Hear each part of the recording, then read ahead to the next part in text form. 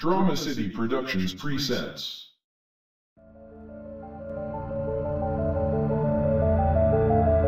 This cursed amusement park, with a dark and bloody history, has been abandoned for decades.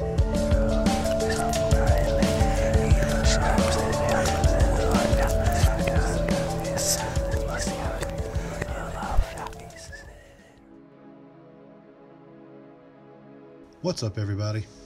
Welcome back to another episode of the Weird and Wonderful West Virginia Oddities podcast. I'm your host, Wayne, and today we're going to be talking about the Lake Shawnee Amusement Park. So stick around. This one's going to get weird. Amusement parks are supposed to be places for fun, where the whole family can enjoy themselves. And while that may certainly be true at the best of times, it certainly seems that these places sure can be some of the creepiest around in death. There just seems to be a certain palpable sense of dread inspired by abandoned amusement parks. Maybe it's the difference between the once bright smiling faces of the past, now faded and contrasting with the feral overgrown tangles of brush, and the long forgotten machinery presently scattered about that strikes a chord in all of us. Maybe it's our natural aversion to places that have been forsaken and left to rot.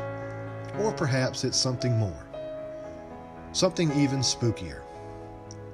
One abandoned amusement park in West Virginia has such a brutal past and history of misfortune and death that these macabre elements fuse together with its run-down, ragged appearance to make it truly a disturbing place to be. Variously called the scariest amusement park in the world, or one of America's most haunted places, the Shawnee Lake Amusement Park gives us plenty of reasons to continue to fear these ruined sites of long-gone happiness. Located in Mercer County, West Virginia, just a few miles from Princeton, the area where the abandoned Lake Shawnee Amusement Park sits has a dark and menacing history. The land was long used by the native Shawnee tribe of the region as a burial ground, which archaeologists digging there have estimated holds the bodies of almost 3,000 people. But this would not be the extent of death associated with that place. In 1775, a family of white settlers known as the Clays, consisting of the father, Mitchell Clay, his wife, Phoebe Belcher Clay, and their 3 children, Bartley, Tabitha, and Ezekiel, moved into the remote area and set up a homestead right over the burial ground.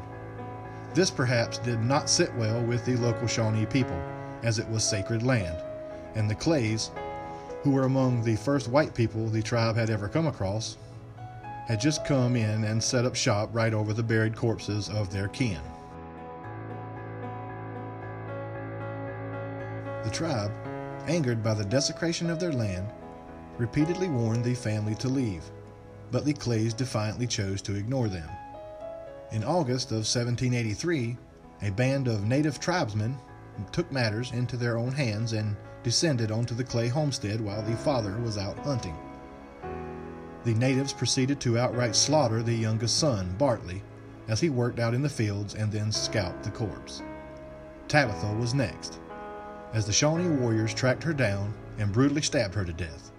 The oldest son, Ezekiel, was not killed outright but rather kidnapped, dragged away from his home, and later burned at the stake.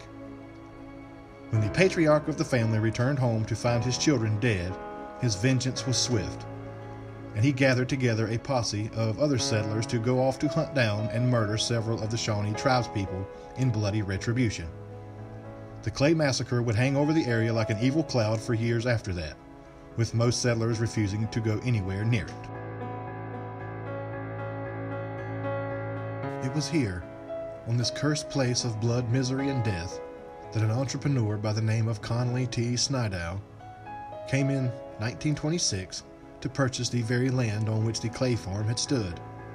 It is unclear whether Snidow did not know about the area's bloody past or simply did not care, but he thought that the area would make a great place to build an amusement park in order to entertain the families of the growing number of coal miners flocking to the region. At first, it was a simple affair with swing sets, a Ferris wheel, and a pond for swimming. But the operation would gradually expand, adding a dance hall, concession stands, and a swimming pool. and by the 1950s there were many other attractions such as motorized rides, bumper cars, a roller coaster, and paddle boats for the pond. For all appearances, it was a great place to spend a fun day with the family, with the patrons blissfully unaware of the gruesome history and corpse-riddled ground atop which all of this was taking place. Yet tragedy would cast a shadow on all the fun and games, and would prove that the land perhaps still has a taste for death. In the 1950s, the first death at the park would occur when a young girl on the park's circular swing was killed when a truck backed into the path of the fast-moving swing and she was smashed against it. In 1966, the park would claim another young life when an 11-year-old boy would drown in the park's pond after getting his arm caught in a drainage pipe. The boy was considered to be missing until the body was found over a week later in the murky water.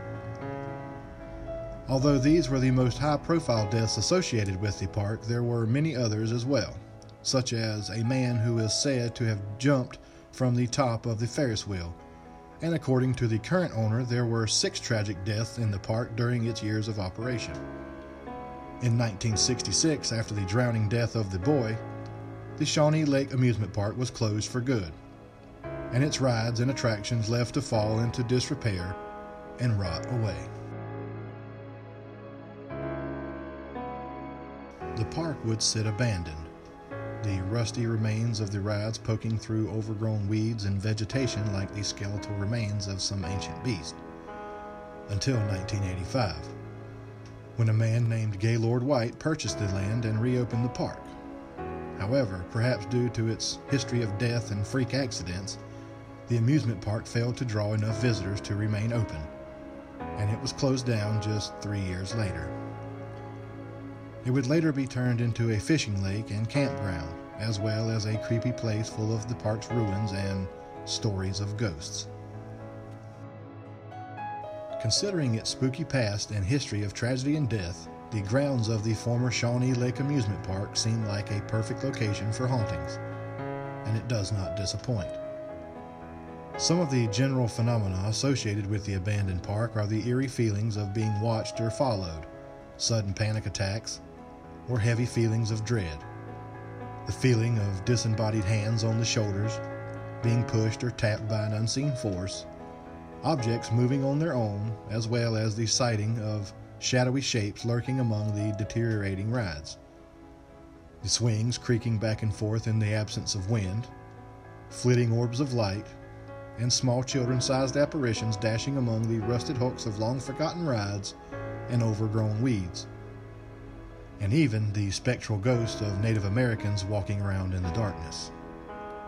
There are also numerous anomalous sounds that are frequently heard here, including the laughter of children when there is no one there, disembodied whispers that often seem to come from directly behind, shouts, strange chanting in perhaps a Native American language, and even screams.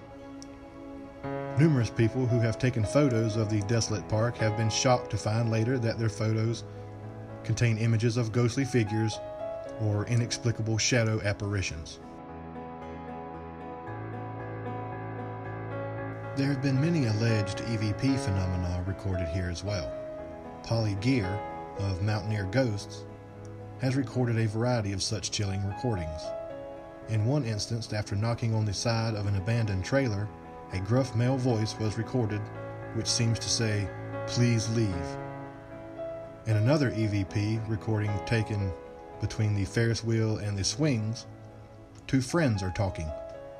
One says "no," followed by mumbling from the other, and then a shockingly clear high-pitched ghostly EVP voice, perhaps of a young girl, which says, "Won't talk." In the same location, yet another EVP features the voice of a young girl, which sounds like it is either saying, "I want to swing," or "I'm on a swing." The swings, in fact, are one of the most notoriously haunted places in the park. Visitors report seeing one of the swings creak back and forth by itself or twist around on its chains, or feeling sudden chills or patches of cold there.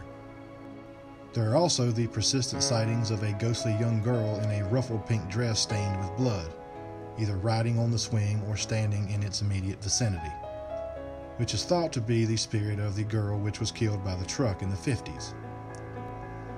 According to the park's current owner, the girl who died had indeed been wearing a pink dress, and he has claimed to have even seen the ghost himself on several occasions, claiming that he was unable to move when she locked eyes with him.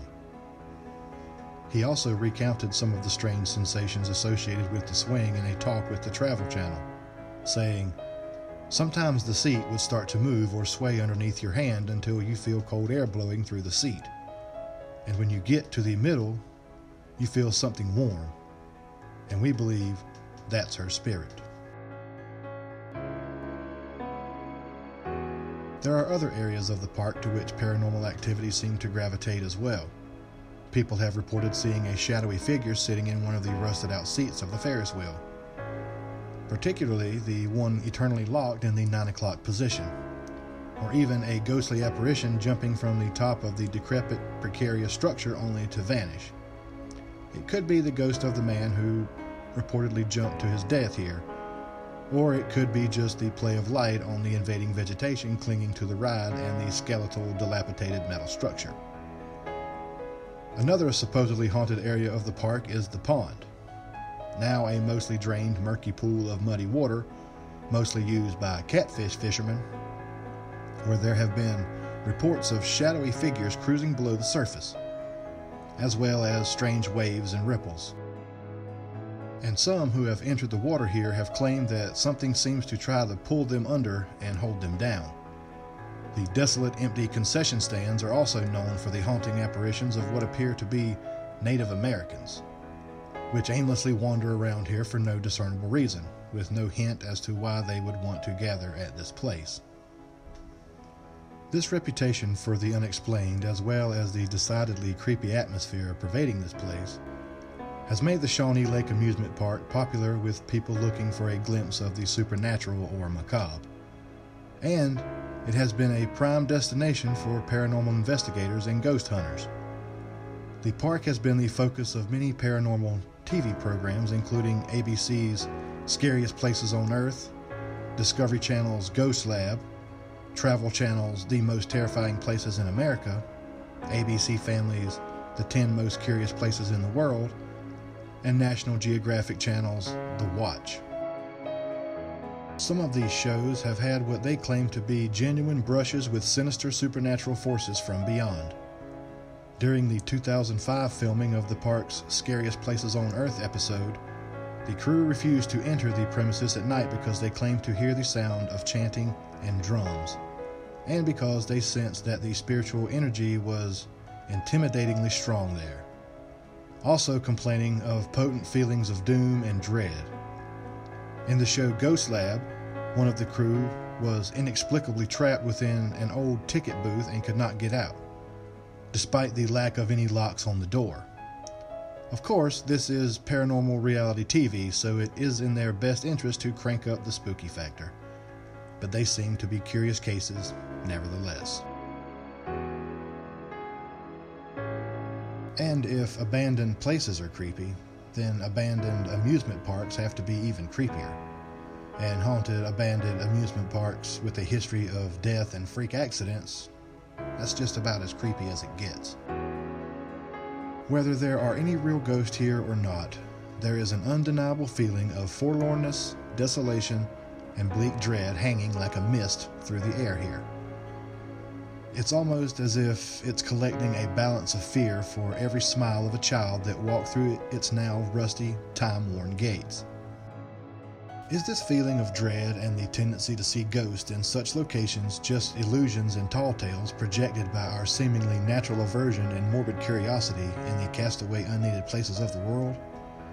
Or are some of these places truly inhabited or influenced by forces beyond our understanding? Perhaps the answer can be found somehow by taking a nighttime stroll through the empty husk of what was once Shawnee Lake Amusement Park. If you dare.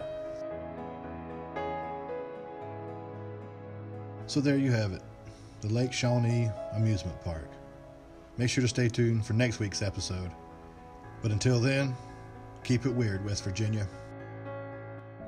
Make sure to check us out on Facebook at WeirdWVPod, on Twitter at WeirdWV, and on Instagram at WeirdWV_podcast. This has been a Drama City production. Are you afraid of ghosts? Well, turn the lights down and let's get strange. My name is Seamus, and I host the podcast, The Daily Ghost. Here at The Daily Ghost, we bring creepypasta stories to life. We read your stories, as well as stories that have already been pre-written. I'm also going to be telling you a lot about paranormal history throughout the world. Every city will be detailed, thorough, and creepy. Tune in on your favorite podcast app. Stay strange.